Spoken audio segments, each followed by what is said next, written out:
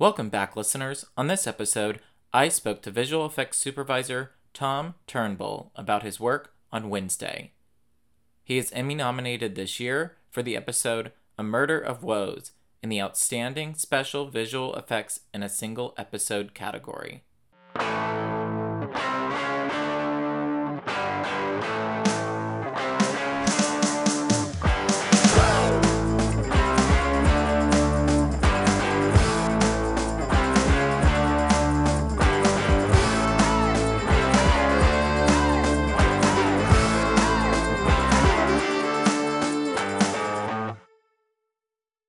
How were you initially approached for the project, and what is your familiarity with just the Addams family in your past? Yeah, well, I was approached by the producers, Miles and Al, who I'd worked with before, and they kind of pitched this idea to me about Adam's Family spinoff focusing on Wednesday, and it was interesting. I wasn't sure where it was going at that point, and then they kind of dangled Tim Burton in front of me, and kind of yeah, okay. So I actually kind of agreed to do it before I read the script. So I didn't really know what I was getting myself into. The scripts were quite delightful, so I was happy about that. A lot of that dialogue that's in the show, it really carries through all of the original scripts. But yeah, prior to that, I had no real knowledge of. The Addams Family I knew from the series in the '60s, which I didn't really watch much of, and I was familiar with the movies from the '90s. Um, but it wasn't something that I was deeply vested in. But apparently, I am now. So I now know all the lore, or I think I do. And so obviously, upon reading the scripts, you found them extremely delightful. But what were some of those initial first challenges, I guess you saw while reading them?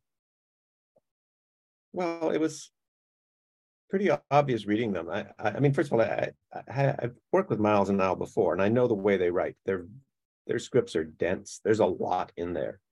You're like on page 5, and like by the time you get there, this is where most scripts wrapping up. They're just warming up. So, the biggest challenge you could see in the scripts is there's a lot of stuff to do here, and when and it's not like all the same thing. There's a lot of different things we had to do. Like, there's character work. There was obviously there was set extensions and supernatural effects. So it was a high density of stuff, and I knew the budget was going to be tight. I mean, when we started the show, Netflix was definitely behind it. Nobody knew it was going to be a hit. It was not budgeted like to be a hit. It was a very lean production. And so to try and deliver all of that for the numbers that were being put in front of me, that was the big challenge. As it turned out, there was a lot of collaboration and cooperation on the show that allowed us to do that much, mostly because Tim was very focused about what he wanted to do. He would very much choose, like, this is important to me and this is not. So we won't spend money on that. We'll just, like, that can be just a small thing. This is important, and that's what we're going to spend our money. So we were very focused about how we put our resources into the show. And that allowed us to kind of get through that volume of stuff, and also, make sure that things that did matter were done as well as we could possibly do them. So that was fortunate. It was a very, very collaborative project, I found, on the ground, more so than most. Every department was pitching in. Um, the producers and the writers were online. They would make changes to make things possible, and it's really all of that made it happen.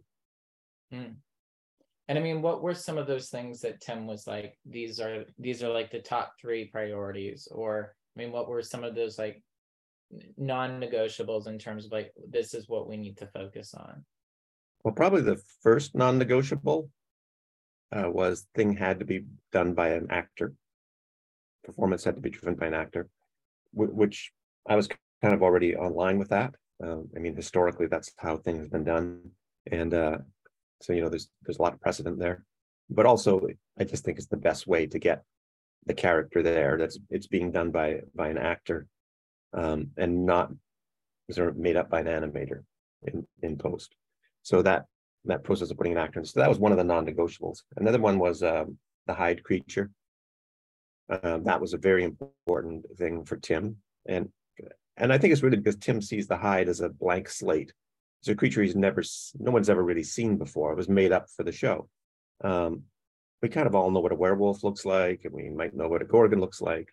So there's already a lot there. So those were less important to him. But the hide, super important. That was a big focus. And then I think the other thing that was non-negotiable is that Nevermore itself. He was very vested in the design and concept behind that, and getting that tuned for the show. It's one thing to do a set extension. It's another one to actually kind of craft it into the world of the Addams Family. So those were the big ones, I think. And so talk to me, if we can just dive into one of them. I mean, thing being, probably the most prevalent.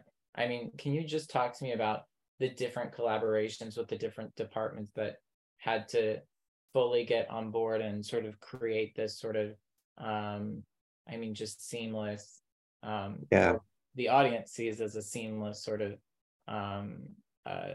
fixture in the show? Well, interestingly, when Thing came up as our approach to it, I don't think any department fully appreciated what it would mean. It was very much a case of there's sort of assumptions in those things that CG and visual effects will handle it, and that they really don't have to worry about it, and they really didn't, budget resources or anything towards doing that. But it kind of affected every department pretty much.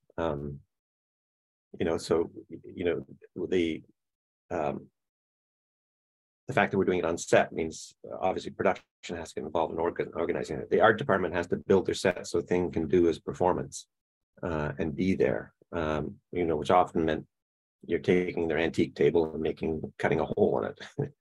So that kind of thing. The grips had to be prepared to figure out ways to put Victor onto various rigs in order to do the performances he needed to. The train station is a good example of that, where we brought the grips in early to figure out how we were going to do this and mount Victor on a dolly so they could move along with him and with the camera kind of just by his side. So it kind of, all departments got involved in that. Wardrobe got involved because we had to create the blue suit and the sleeve, and special effects. There was always doing something for us. It was a constant sort of, I'm going around to all the departments, knocking on their doors and asking them for things that they never planned for. And honestly, the cooperation was huge. It was quite well received, and that was like I mentioned earlier, that is the thing about the show. Everyone was working towards a common goal, and that's where that really led to. Even lighting had to always light their scenes in such a way that Victor, who was performing the part, was not casting a shadow into the scene in a way that we couldn't take it out. It was very collaborative on that level. So Thing is a creation by the whole show, really. Everyone played a part. Yeah. But I imagine, just with, everything else that you sort of said, it seems as though all of these different elements that, are sort of put at priority became sort of this conglomerate in terms of getting it done and getting it created in the best way possible. Yeah. Is that a question? No, sorry, it's more just a statement. But what was it like really working with Tim? Is this your first time working with Tim? Yeah, yes, absolutely, my first time. And it's interesting working with somebody like Tim, because Tim has been doing what he does in his own particular way for a long time, and he has a very defined aesthetic and a way he approaches things. I've been doing visual effects for 35 years, and Tim has more experience than I do. And not the nuts and bolts of actually doing the visual effects work, but conceptually how it gets put together and designed and is realized. So there was that aspect. The other part about working with Tim is he's incredibly visual in his approach to things. To the point where sometimes the notes I would get from him would literally be a drawing in the margin of the script or whatever. And that's how he best could communicate what it is that we wanted. And whenever he did that, the notes were very clear. We knew exactly what to do. That was the best kind of note to get from Tim. Sort of the bigger description of stuff was always a little harder to interpret. Yeah. And I mean, oh, sorry, go ahead. No, go on. Oh, I was just going to ask, I mean, so going along through this process, I mean, what were some of the other just challenges that were sort of unexpected? Unexpected challenges. Well, unexpected is a tricky word. I've been doing this a long time. I kind of expected most of the challenges. Communicating that and getting everybody to sort of sign on to what it is we needed to do was a bigger challenge. I mean, a good case is the Poe Cup. I mean, on the page, it reads pretty simply. But I mean, I've done boat-to-boat stuff and I've done underwater stuff before, and I knew that the complexity was going to be very high. And then we just kind of had to go to every department and explain what we needed out of it to get it to work.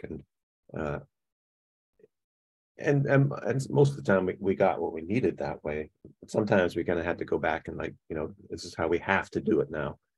It didn't work the first time. Let's now do it this way and we'll get it.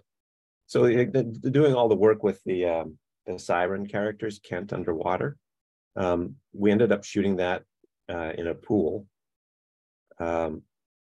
with the actor in a what we call a pencil skirt to sort of keep his legs together as though he was a merman, effectively.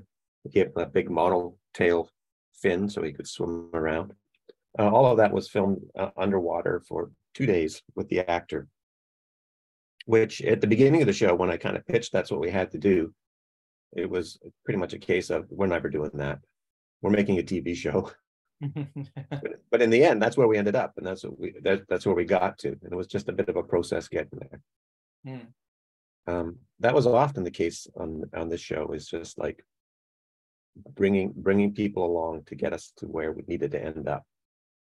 And then, I mean, just in our last few minutes, I mean, like you said, working in this business for over 35 years, I mean, a feat in and of itself.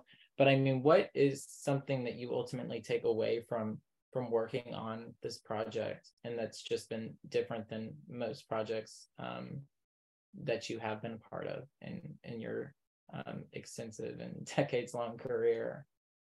Yeah, well, I think one of the big takeaways from the career as a whole is you never know on a show going in what it's really going to be, both in the end product, but also in the process. I mean, I had come off another show where I was not having a lot of fun, and I felt like it was, that this job had become a job, which is when I took Wednesday. I was looking for something new, and it was fresh. It was fun. It was kind of like it brought me back to why I got into business in the first place. We were filming out there in Romania and in an old Soviet studio that had been, so they were starting to fix it up. It was actually in pretty bad disrepair when we got there, but we pretty much had the run of the place. We could make holes in walls and build what we wanted to build, and so it became a very creative process, and no idea was bad. You could find ways to do things. It was very refreshing for me on this show to be back in that world. Because honestly, it can be visual effects work can be a grind, and I mean, I think you see that in the press a little bit now. Some of the companies that are working the people to the bone, and this wasn't that. This was why I got into filmmaking.